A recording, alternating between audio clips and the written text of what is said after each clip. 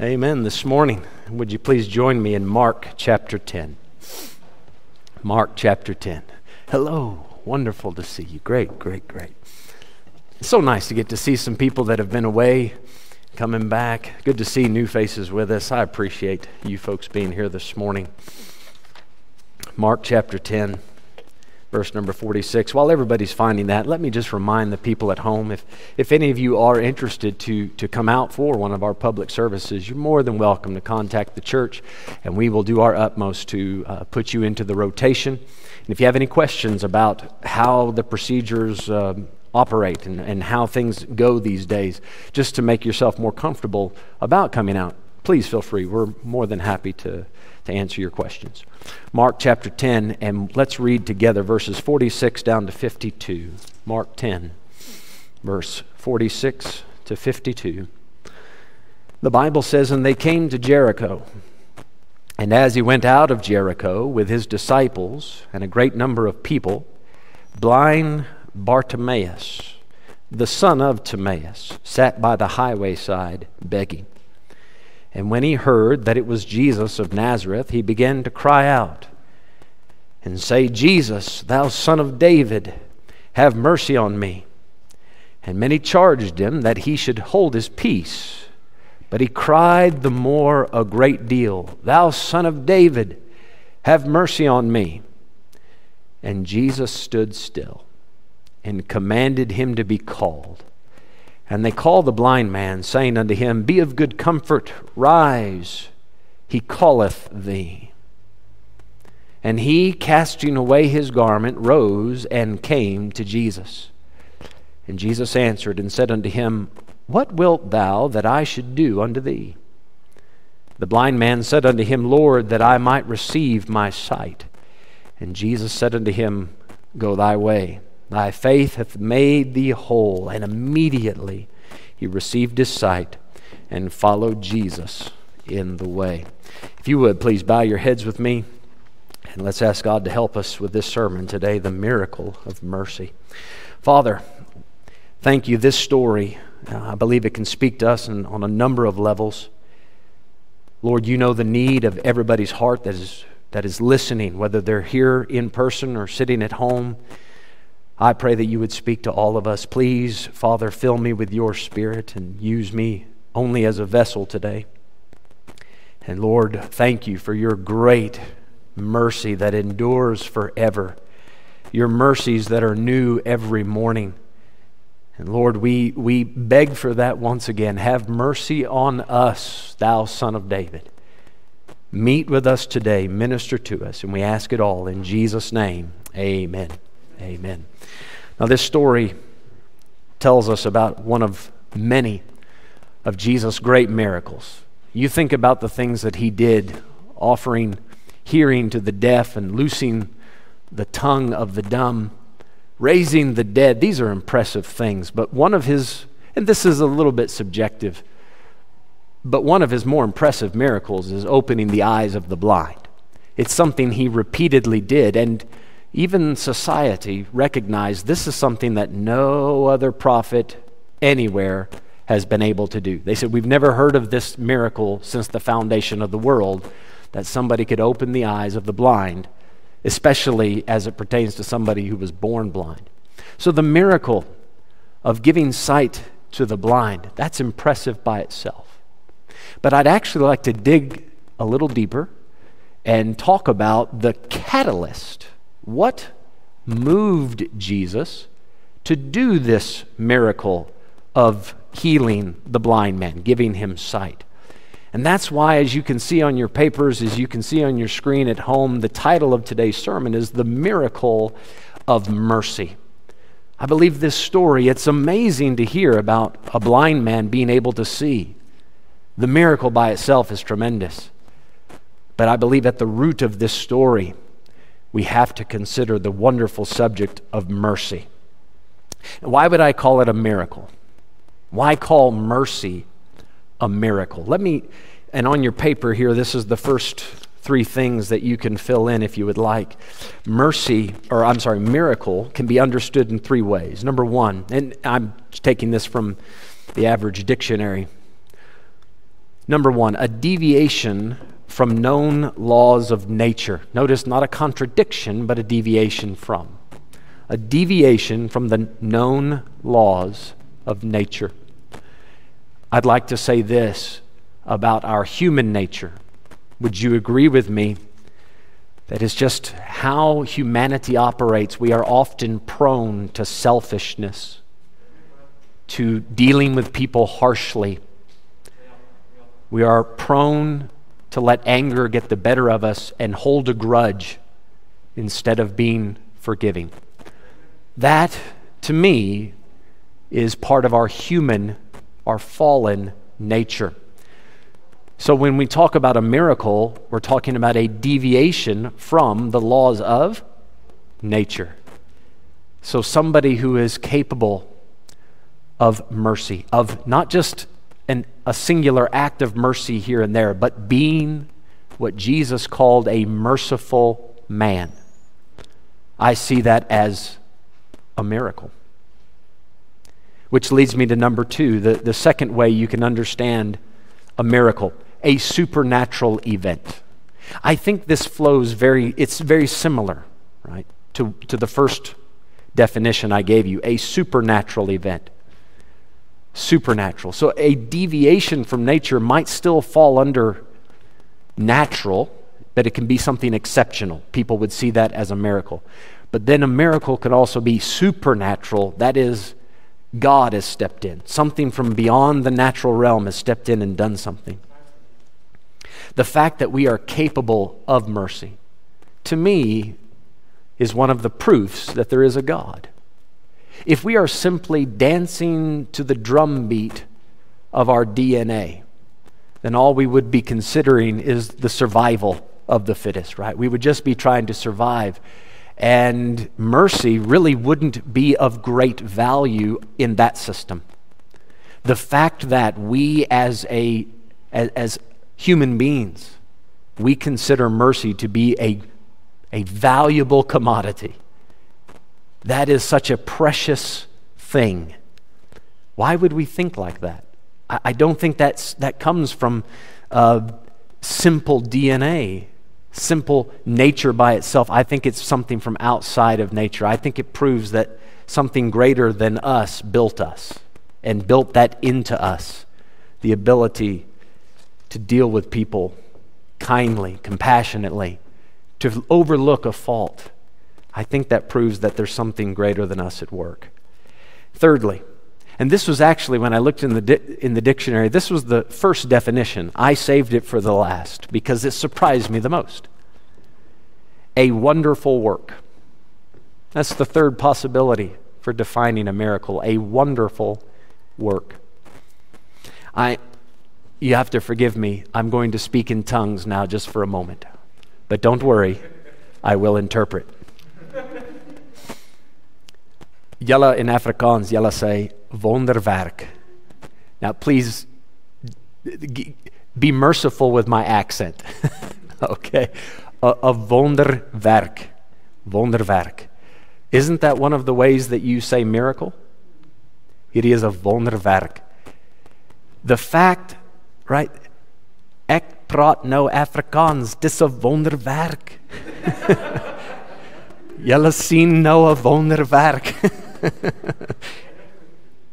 You are seeing now a miracle. For those of you that don't speak Afrikaans, I told you I'd have to interpret.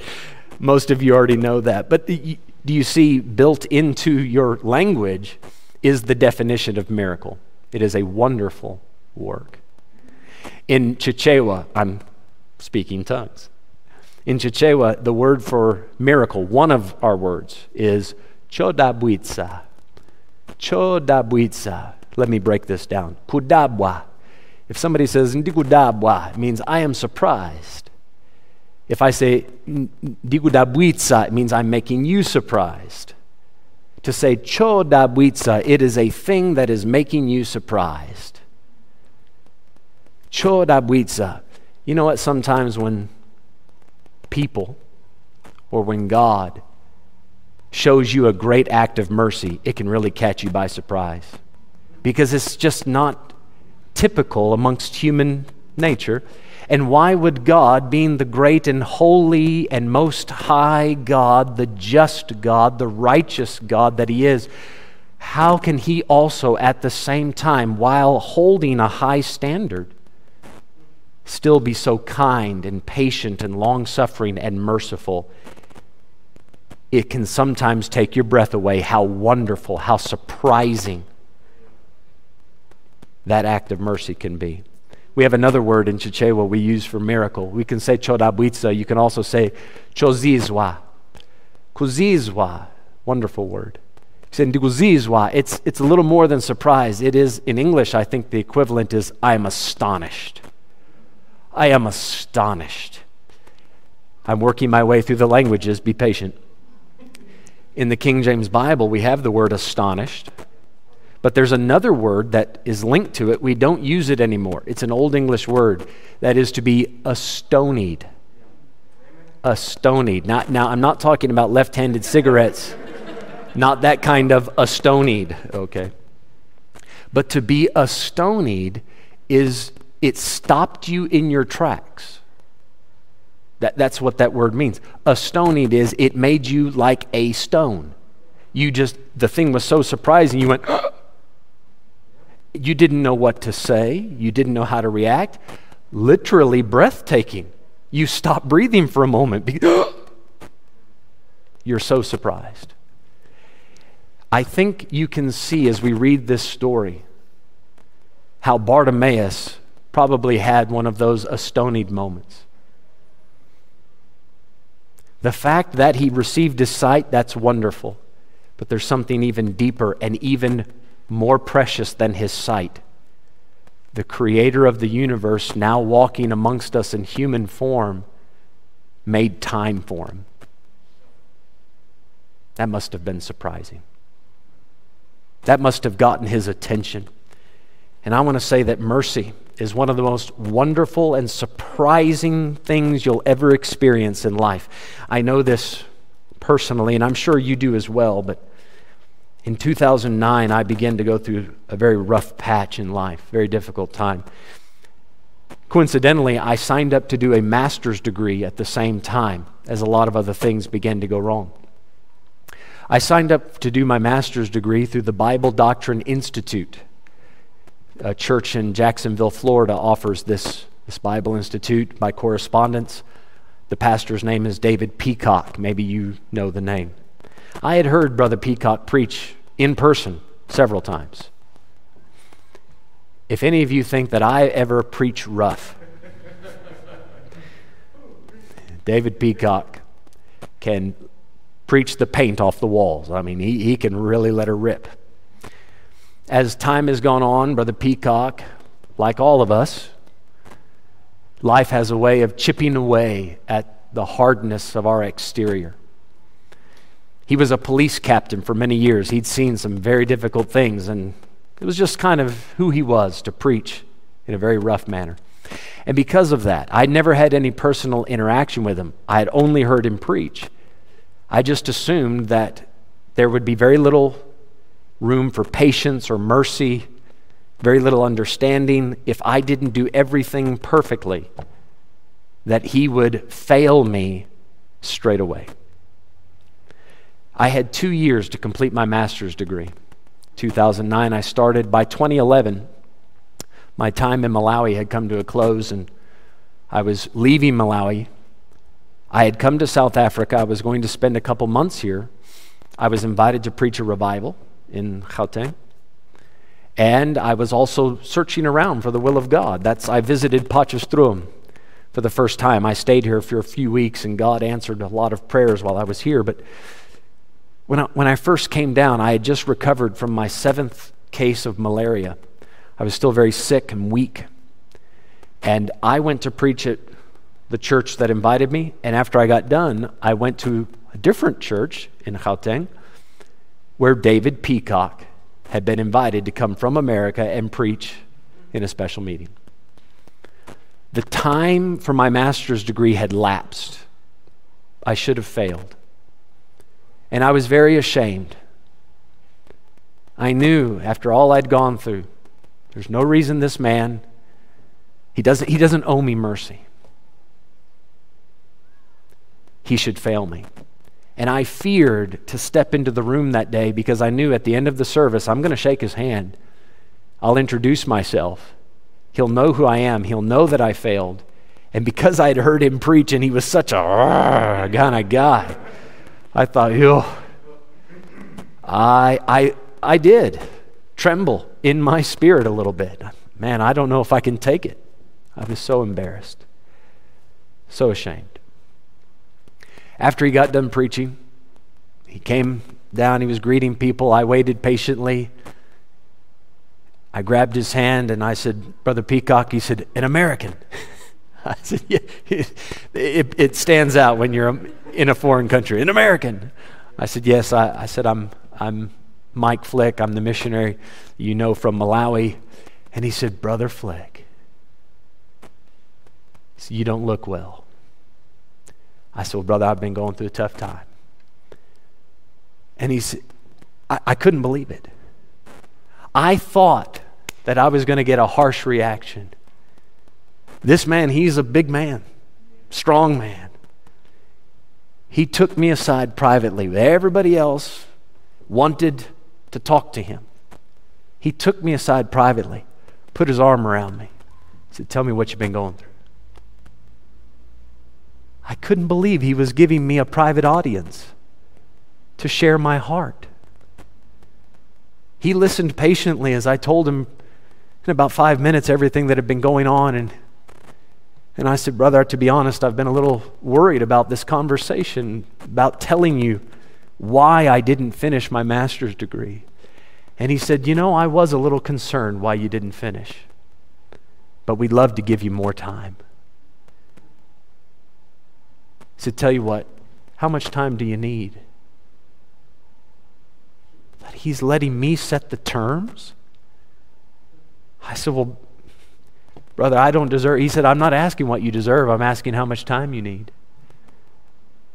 I said, brother, if I work hard, I think I can finish by this time. He said, that's how much time you get.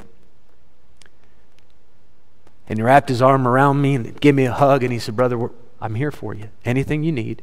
If you need help, if you need more time, just let me know. I'm happy to accommodate, happy to help. That man's time, attention, his compassion, the mercy that he showed me, it is now, as I look back, one of the pivotal moments in my life. Because I did not know if I was going to be able to go on in the ministry. I was so weak and so discouraged and frustrated with myself. I wasn't sure if God would still use me. And I believe that day God used David Peacock as a vessel of mercy. And the mercy that was shown to me, it did change my life. I consider that a miracle of mercy.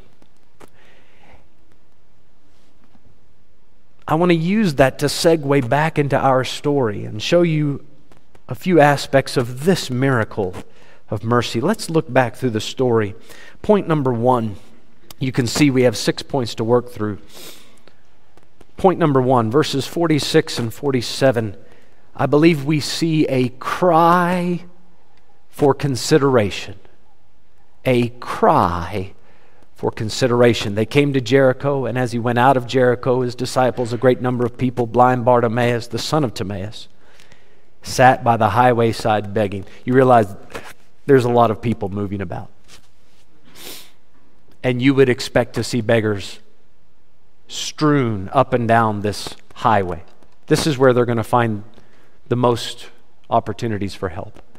Verse 47, when he heard that it was Jesus of Nazareth, you can read in the other Gospels, in Matthew and in Luke, there was actually 2 men. Bartimaeus he's the one we know by name, but he had a friend there as well. They begin to ask the crowd, who is this?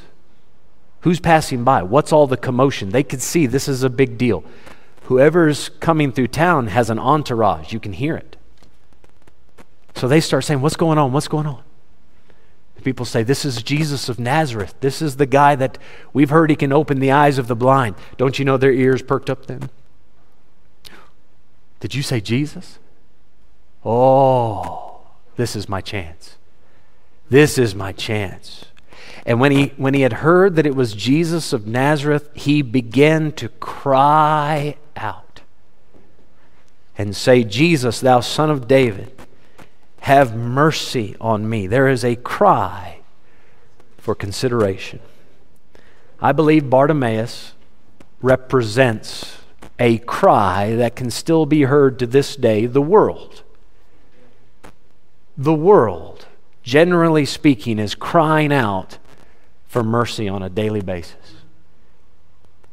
The specifics of your cry, the problem that you're experiencing, the pain that's gripping your heart, it might be different for all of us. But there is a cry that goes out every day all over the world, and it is a cry saying, please have mercy. Have mercy. There's two different ways to understand the mercy that needs to be given. Two reasons why people would cry for it. Number one, if I can simply put it like this, the cry would be, please forgive me. I know I've messed up. Last week, you remember, we didn't have an outline. Maybe you don't remember. But I preached on being happy to be hungry. And at the end of that sermon, I encouraged you to pray and say, God, search my heart. Jeremiah prayed it like this, correct me, O Lord. And maybe throughout the week, God has put his finger on certain things in your life that need to be fixed. And from time to time, folks, this is good for us to confess our sins to the Lord. Might I also say it's good for us from time to time to confess our sins to each other. Not asking eternal forgiveness, right? You can't gain eternal forgiveness from a friend. But if you have wronged somebody, it's very necessary to go to that person. Isn't that what the Bible commands us to do? If someone's offended you, you're supposed to go to that person, tell them what they've done, and give them the chance to say, I'm sorry, please forgive me. Maybe the cry that's going out is, I messed up, I'm sorry. Please forgive me. What a wonderful cry it would be if one of you, if somebody listening today would recognize that they've never been saved, they've never been born again, which means that their sins are not forgiven. And if you were to feel the weight of all of those sins resting on your soul, we completely understand why your soul would cry out and say, Lord Jesus, please have mercy. Forgive me. And it's wonderful to know the blood of Jesus Christ, God's Son, cleanses us from all sin. Isn't that wonderful? Isn't that a wonderwerk? Isn't that a wonderful thing? It's the miracle of mercy. That God has made a way for us to be completely forgiven. I consider it a miracle. It's beyond the natural. That God is faithful and just when we confess our sins, to forgive us our sins and cleanse us from all unrighteousness. That's not natural. We find it in the Lord. I like how Ezra put it. Ezra in chapter 9, he was acknowledging how God had punished the nation of Israel for 70 years in captivity. And he said, now you've brought us back from captivity. And he made this statement, seeing that thou, our God, hast punished us less than our iniquities deserve. I think that is the greatest biblical definition you'll find of mercy. Punishing you less than your iniquities deserve. That's one solid definition of mercy. Not getting what you deserve. That can be God not punishing you. That can be you not punishing someone else according to what they deserve. Mercy. You know, there's another way to understand mercy, however. It can be as Ezra said, but it can also be this. It can be a cry for help. Simply this: help. Please take a moment to consider my situation. I want to let that sink in. Please take a moment to consider my situation. That is also another way of understanding mercy.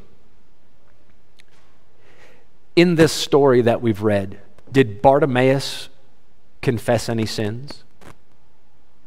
No. Did he ask Jesus to save his soul? No. Did he cry out and say, "Oh Lord, you've put your finger on my heart and this is wrong in my life. Please help me fix it"? He did. That's not what he prayed. The mercy he is asking for is not the same mercy that we read about in Ezra or talked about in Ezra. The mercy he's asking for is consideration. Lord, please stop just for a moment and consider my lowly estate. He's asking for compassion, for pity, for care and concern. This is where, and I've pointed this out, in Afrikaans, you guys have the word genade. Now that word gets used over and over. It's much like the word shame gets used here. Shame. That can be a good thing, it can be a bad thing. Genade, when something happens, I hear it so many times. Oh, genade. It just pops out. And I'm not saying that it's lost meaning. I'm just saying it can sometimes not carry its full meaning because of that. But genade, and please correct me if I'm wrong, genade, it means mercy. But it also means grace. Is this correct? All right. And for the longest time, I thought, well, shame. In Afrikaans, in Afrikaans, you guys only have one word for those two things. I thought that was a deficiency of some sort. Until I started looking deeper into the word mercy. When you consider mercy as a plea for help, compassion, consideration, care, concern, doesn't that fall under the heading of grace as well? What Bartimaeus is asking for in our story is genade. So what do you mean by that, Brother Mike? Mercy or grace? Yes. That is exactly what I mean. He's asking for a genade. I don't know if you've ever played this game. We used to play this when I was young. This is really a kind of a stupid game. When you're young, you're bored, you make up silly games. I can't do it this morning. I would maybe ask Bolton or somebody to help me illustrate it, but we have to have social distancing, so I can't. You're going to have some imagination. You start the game like this with another person mirroring you. So I put my hands out and the other person puts his hands in mine like this, right? And then you squeeze. You're not allowed to kick or headbutt or bite or spit. We had to make up those rules. People cheat. But you put your hands in. 1, 2, 3, go. And then you squeeze. Now, the advanced version of this game, you're allowed to turn, right? You can twist their hands, you can push their hands back, you can even pull in and out, but you can only move your arms.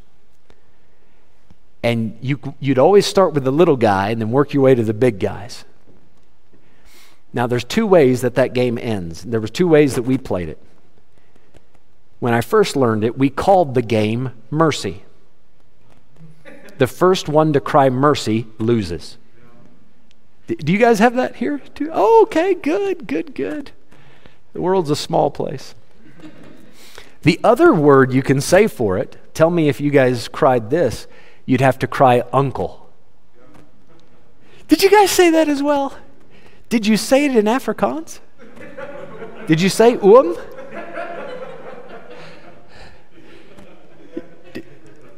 That would seem so strange.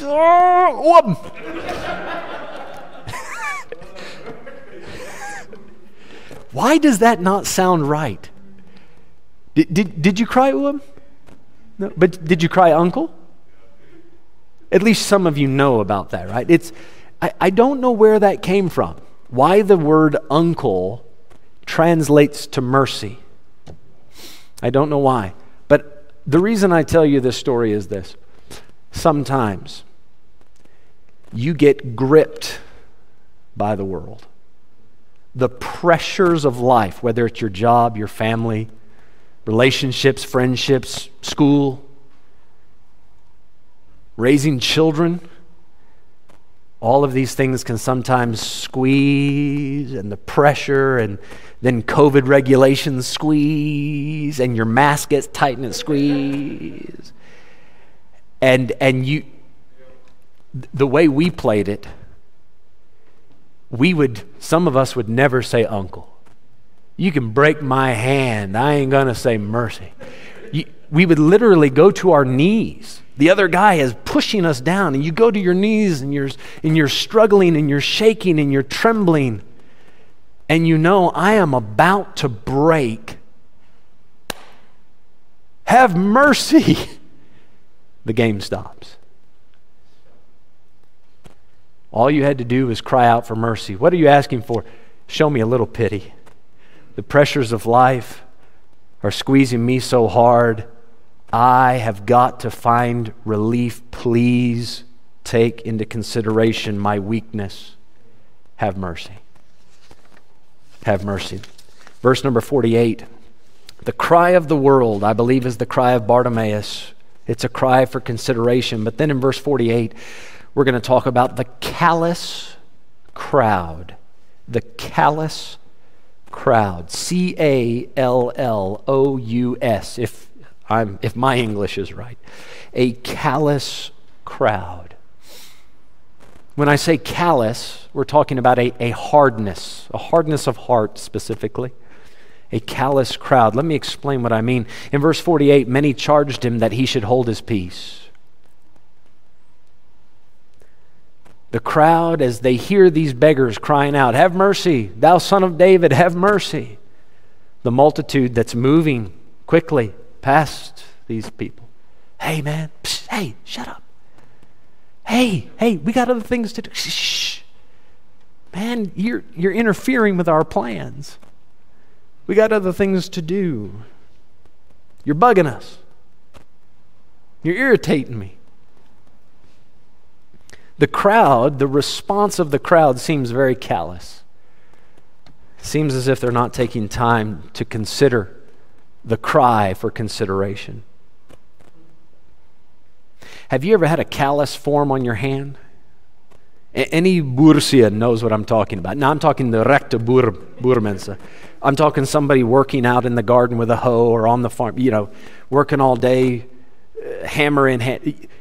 If you're a guy that works with your hands, you know about callus. It's when something rubs and rubs and rubs, and it's the repeated friction or pressure or irritation on a spot. I'm going to sound so silly here, but my right thumb used to be one big callus because I was a 10-pin bowler. I almost went professional right before I got saved. And because when you hold a bowling ball, you grip it with this thumb especially. I would bowl sometimes 30 games a day. This entire thumb was just one massive callus. Repeated friction. You know where this beggar is at? Verse 46. He's on the highway side. You know what happens on a highway? People going by, vroom, vroom, vroom, vroom. It's just one after another, after another, after another, after another. It's just repeated friction. Every day, just going by, going by, going by. You know what your life is? Can I explain your life in a nutshell? Every day, here we go. Do it again, do it again. All right, wake up, go to work. Wake up, go to work. Wake up, go to work. Wake up, go to work. Oh. The repeated pressure of life can sometimes create a numbness. You can drive right past people and not even see them. You can walk right into the office and people, you know they're there, but your mind doesn't even register that they're there. The repetition of life can sometimes create a callus. and we stop feeling. We stop recognizing the cry of the people around us.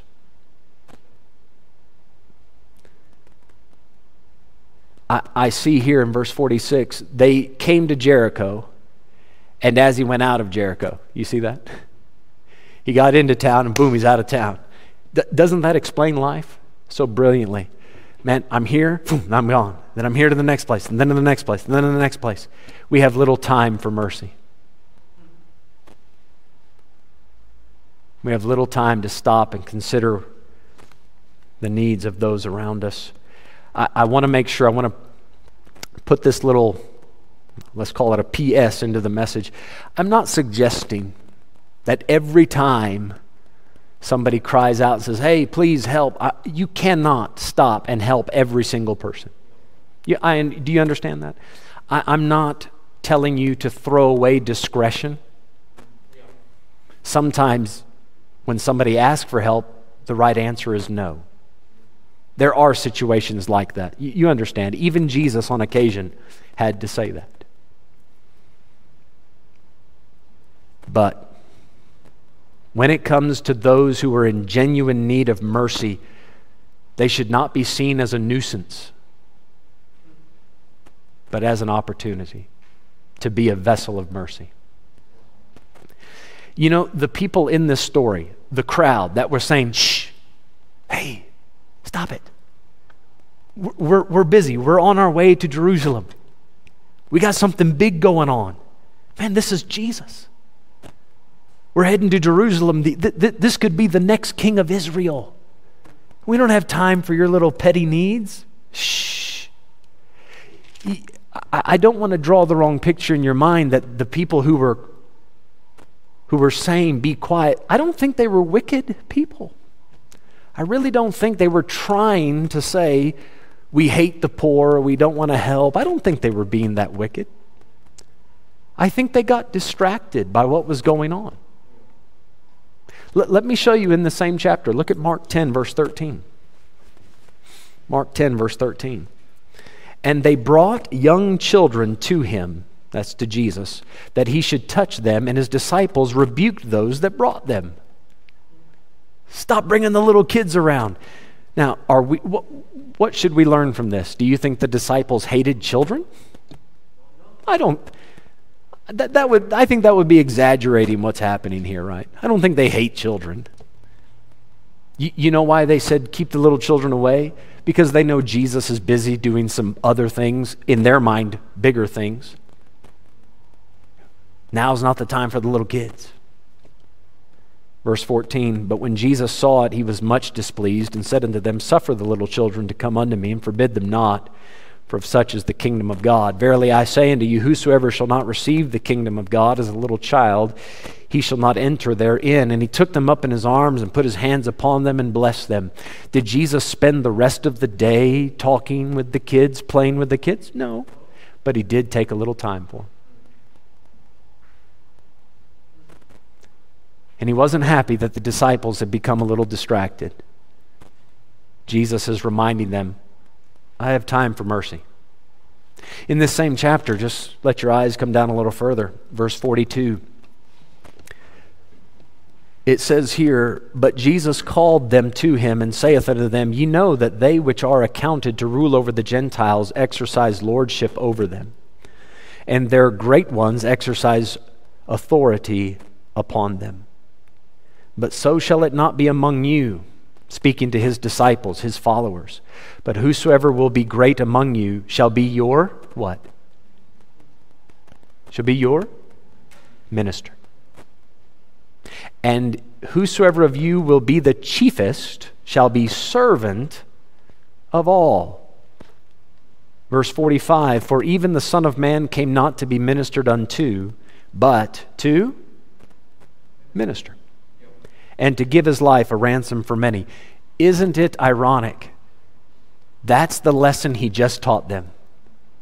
I am come to help. And from this time, he is moving. He's coming from the north. He's passing through Jericho on his way to Jerusalem, The next thing you're going to read in the Gospel of Mark, in the Gospel account, Jesus will have his, what we call the triumphant entry into Jerusalem. They're going to take the palm branches down, lay him in the streets, right? He rides in on the donkey and they proclaim, Hosanna, right? These people were prepared to worship Jesus as the King of Kings. And when they heard the beggar crying out, they said, shh, we're on our way to church. Man, we got our palm branches. We're ready to make a big deal out of Jesus. We're ready to worship him, to exalt him. Jesus had just said, guys, I came to minister. The best of you will be the servant of all.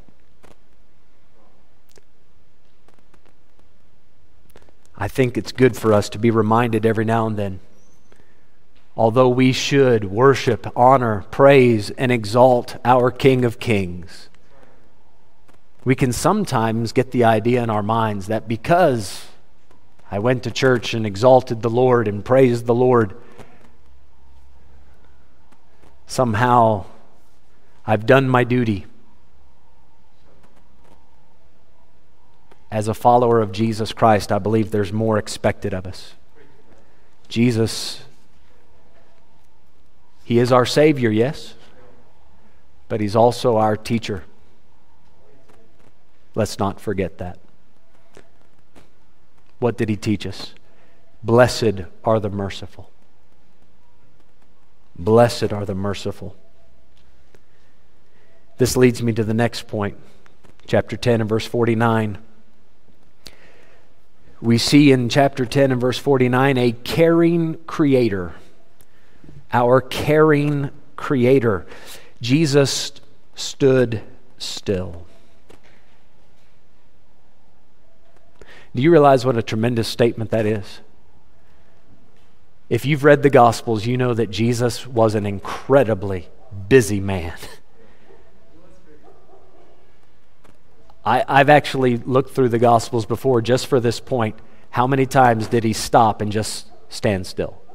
There's not too many times he did. He's always doing something, helping someone, on the move, being asked something, taken somewhere. Jesus is busy. He's got this plan in mind. He's got to get to Jerusalem where he's going to be falsely arrested, make it to the cross. There's this big plan, yeah? And this massive crowd around him. And they all think he's a big deal.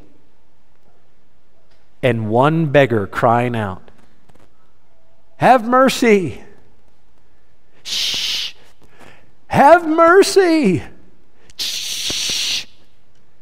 You're going to bother the master. The master said, not a bother. I can hear that. And he stops. Now, if he stops, guess what? Everything else stops. Everything else around him stops. He stops. He stood still. And he looks at his disciples and he says, hey, go get that beggar. Bring him over here. Don't you know the crowd right away, without Jesus saying a word, felt rebuked? Because they had just been saying, shh. And Jesus stops, says, go get him. Bring him here. Oh. My bad. I go get him. They went and got him. Brought him to Jesus.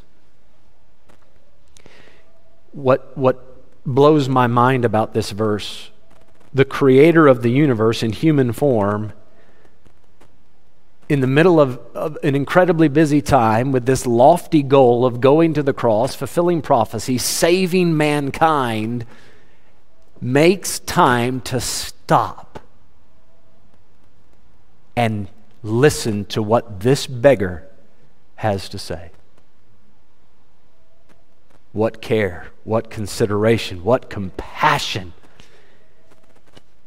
Mercy requires consideration, and consideration requires time. Mercy requires consideration. consideration requires time. I think that's why we fail to provide mercy more often. We're so short of time. Can I ask you, do you have time possibly this week to call 1 or 2 or 3 people and just see how they're doing? Would you make some time this week maybe to quick WhatsApp, an SMS, just say, hey, thinking about you. Anything I can pray about? Say, Brother Mike, I'm really busy. I can appreciate that, and I don't doubt it. But if Jesus could take time to stand still just for a moment, even if it is, listen, moms, dads, maybe you need to just stand still for a moment and call your kids in. The little children. Come here. Let me give you an extra hug. I know Daddy's busy.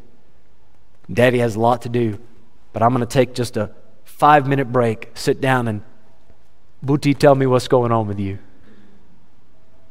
Sissy, Daddy just wants to tell you how much I love you.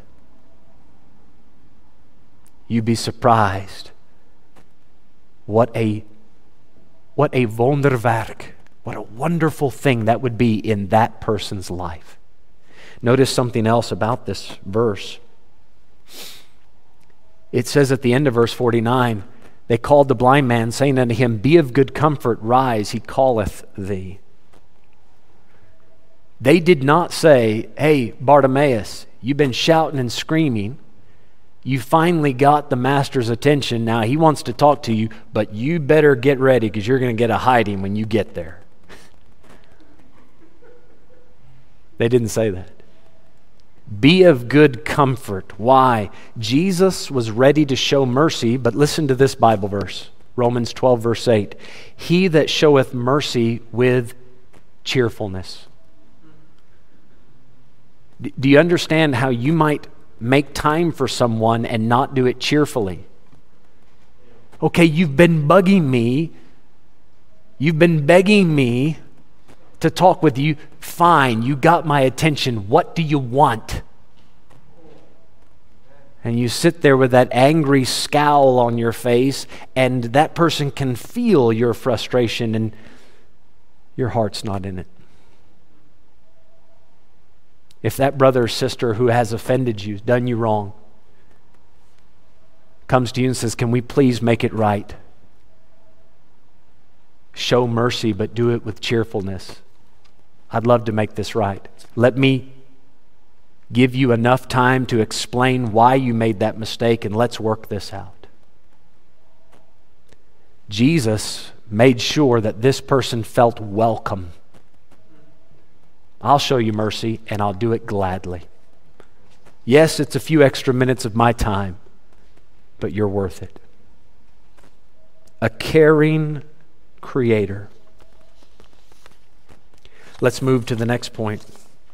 Verse number 50. In verse number 50, we read, And he, casting away his garment, rose and came to Jesus. So point number 4, cast away your covering. Cast away your covering. A garment provides protection from the harshness of weather, whether that be the sun during the day or the coldness of the night. A garment provides protection. It's a covering. I think we also often put a garment over our heart, a covering, if you will, because when we cry out, sometimes our cry goes ignored. Society doesn't listen. Maybe the people in your home don't listen. God forbid, it's true. Sometimes even in the church, a cry can go out for mercy. Somebody's hurting, and your cry goes ignored. And what happens is, your heart develops a barrier. You put a protective coating around it, a hardness almost, because you've been hurt. You've been ignored, and it's painful, and in order to protect yourself from the coldness of those around you. You cover your heart. And we begin to think like this: I have been hurt too many times, and I don't want to be hurt again. So I am not going to trust anyone, even if they seem to be genuinely offering me help. I have had too many people let me down. This person will probably let me down as well. So I am going to hang on to that covering, that hardness, that bitterness. So maybe it's the mistakes that other people have made, and you keep that garment, that covering, so that you're not willing to accept mercy. And it might be this. It might be something very, very much the opposite. It could be that the covering you have over your heart that's preventing you from receiving mercy is this attitude. You say, I don't deserve help. I have made too many mistakes. I've messed up too many times. I continually fall short of what God expects of me. Why would He try to be good to me? I don't deserve this. So when the Son of David, when Jesus says, be of good comfort, come. When your friend, your loved one, your family member, your fellow church member, your workmate, whoever it is, says, please come, let's chat, let's fix this, let's make it right, let's help. You say, no, I've messed up too much. I don't deserve your time. I deserve to be afflicted and to be punished. I deserve to feel bad.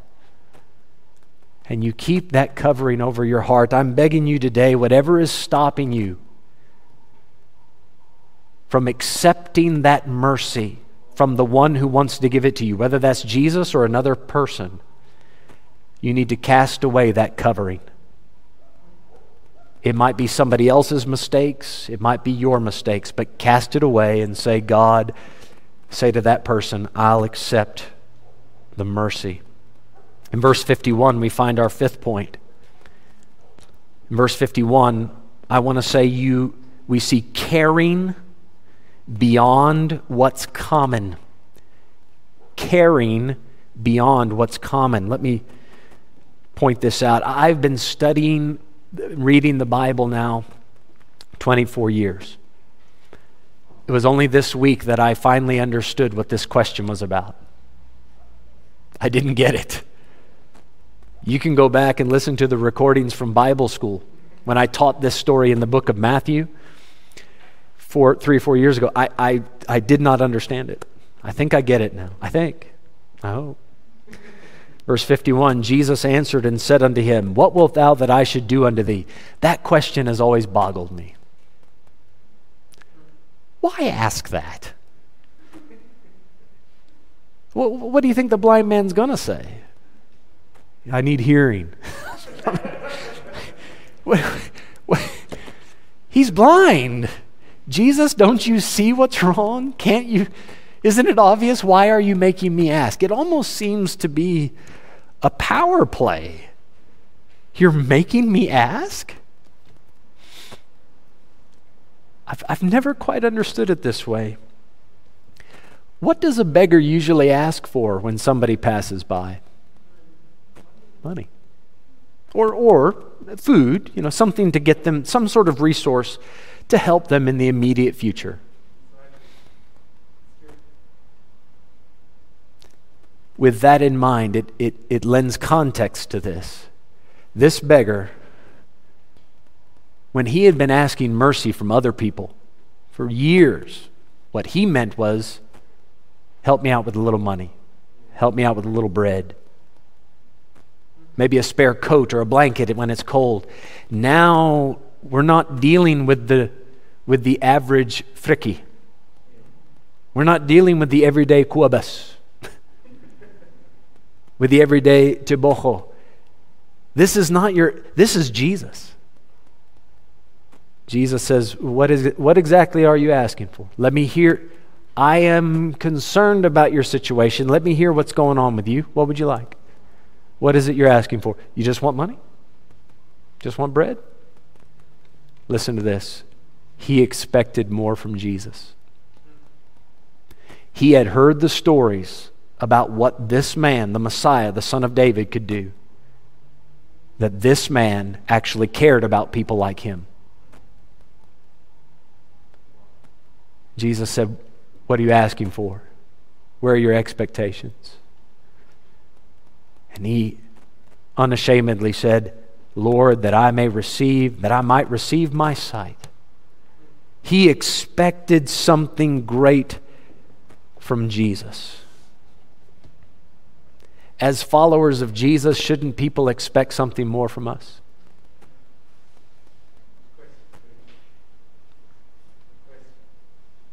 Shouldn't the mercy we're able to provide people be in line with the mercy that Jesus showed? In Acts chapter 3, we have a wonderful story of Peter and John going to the temple. And there's a beggar, a lame man, sitting in what the Bible describes as a gate called Beautiful. And people passed by him as they went into the temple to pray, to worship God. This man sat there.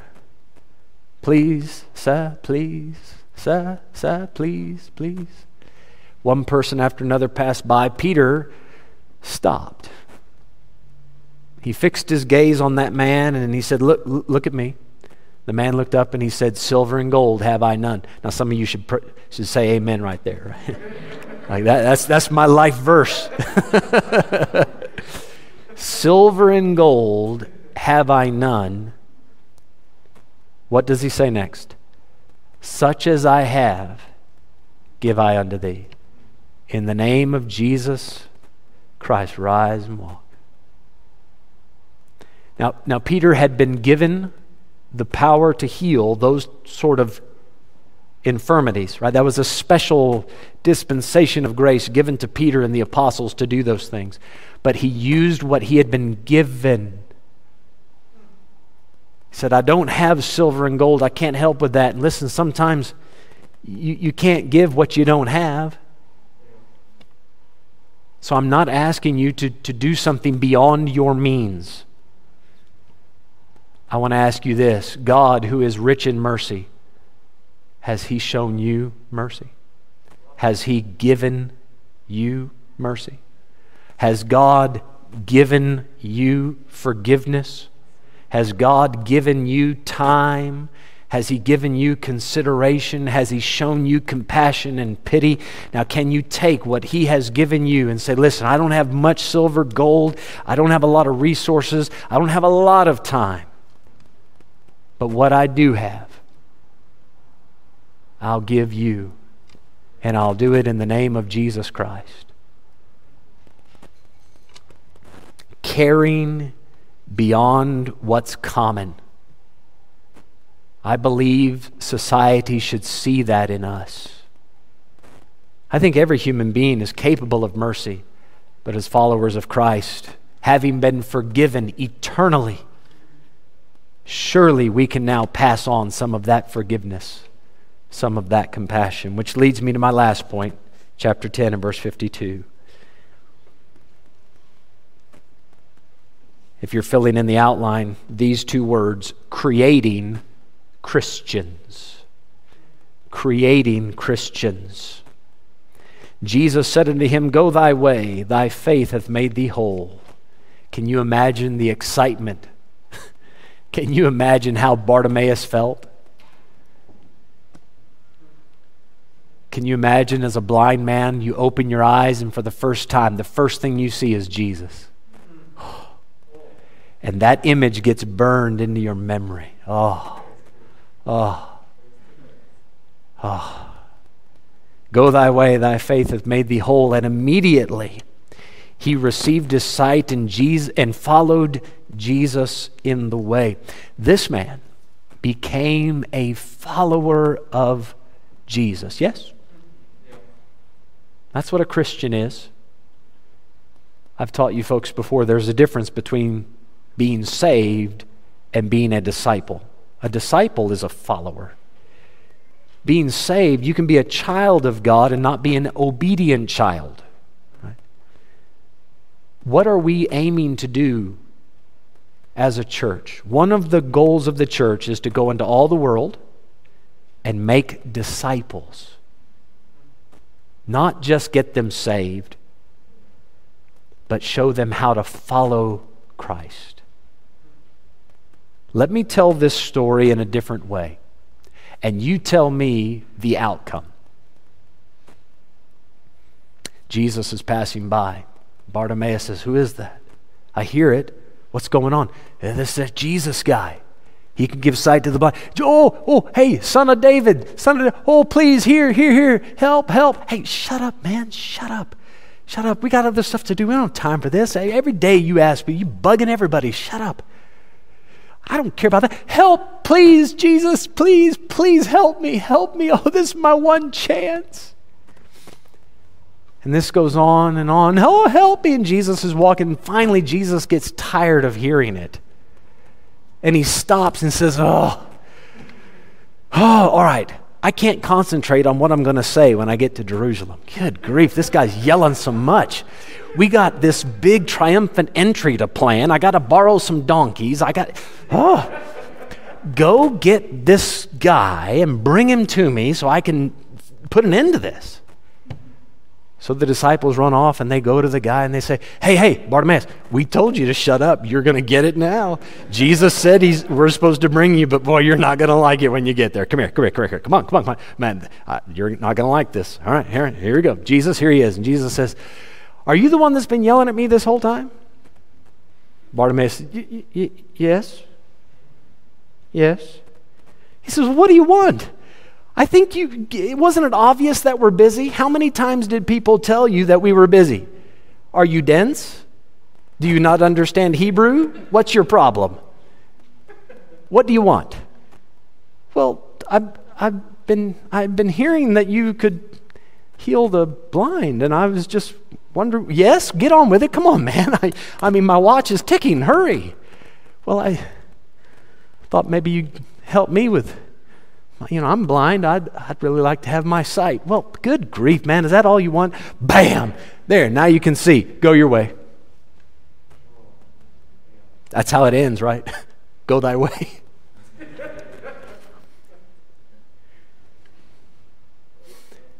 Obviously, the story would never have gone like that. Here's my point. If the story had gone that way, the man still walks away with a miracle having taken place. The blind can now see. Do you think that man would have become a follower of Jesus?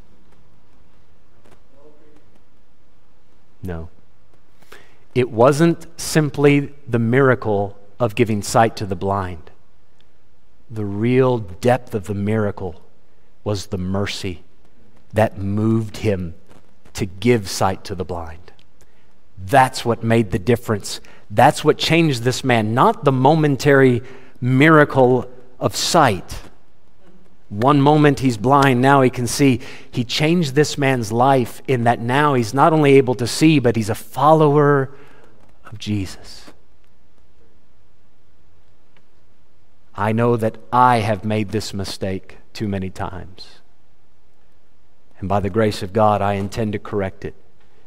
Sometimes we think that simply offering an explanation of the gospel, that's all we need to do. If we can just convince people of the truth that Jesus died, buried, and rose again, if we can give them that explanation, surely they will become lifelong Christians. The gospel is the power of God unto salvation. Let's make no mistake. You cannot get saved without understanding the gospel. But in the book of Jude, we read, "And of some have compassion, making a difference." You might be able to offer a very slick presentation of the gospel and explain it very nicely, but if you are not offering mercy along with it, there's a good chance that people, even though they understand what you're saying, won't be interested in following along. How do we create followers of Jesus Christ? Sure, we need to know the gospel, and we need to tell people. but it needs to come from the depth, the root of mercy. And I think that miracle of mercy can make all the difference. Let's all stand, if you would, please. Have our heads bowed and our eyes closed. Heads bowed and eyes closed.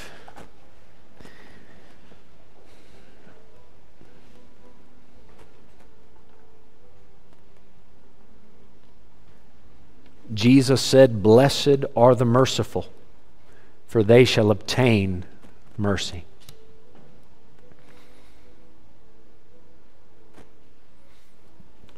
I want to be a merciful man. And as I have examined my heart, I believe that's something I have sorely lacked. But by God's grace, by His mercy, I want to do a better job of following in the footsteps of our Savior and our Teacher.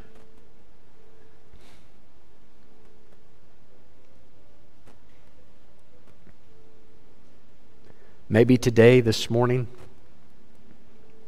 you would be honest enough to put yourself in the place of Bartimaeus.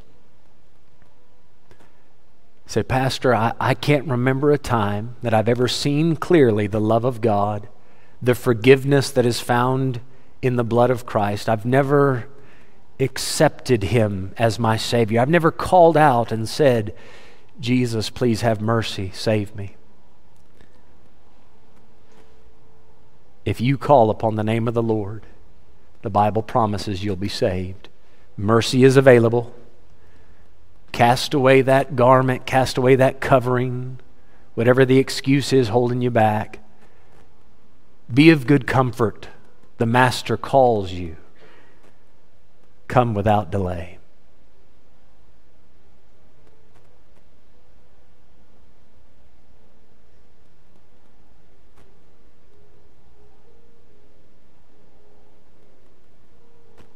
Life can get so repetitive, can offer so much pressure.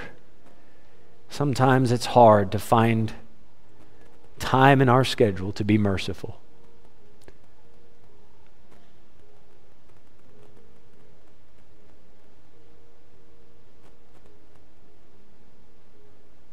When you can, be as Jesus, stand still, and consider the cry of those in need. Father, thank you for your help this morning.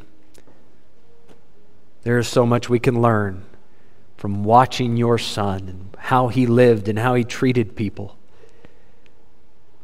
How can we ever thank you enough for the mercy, the gnada that you have shown in our lives? It is a miracle that someone as great as you could love somebody like us. Father, we don't take that for granted. At least in the moment, we want to say that we appreciate it. Help us as we go out now, today, this week, to be merciful people. And we ask all this in Jesus' name. Amen. Amen.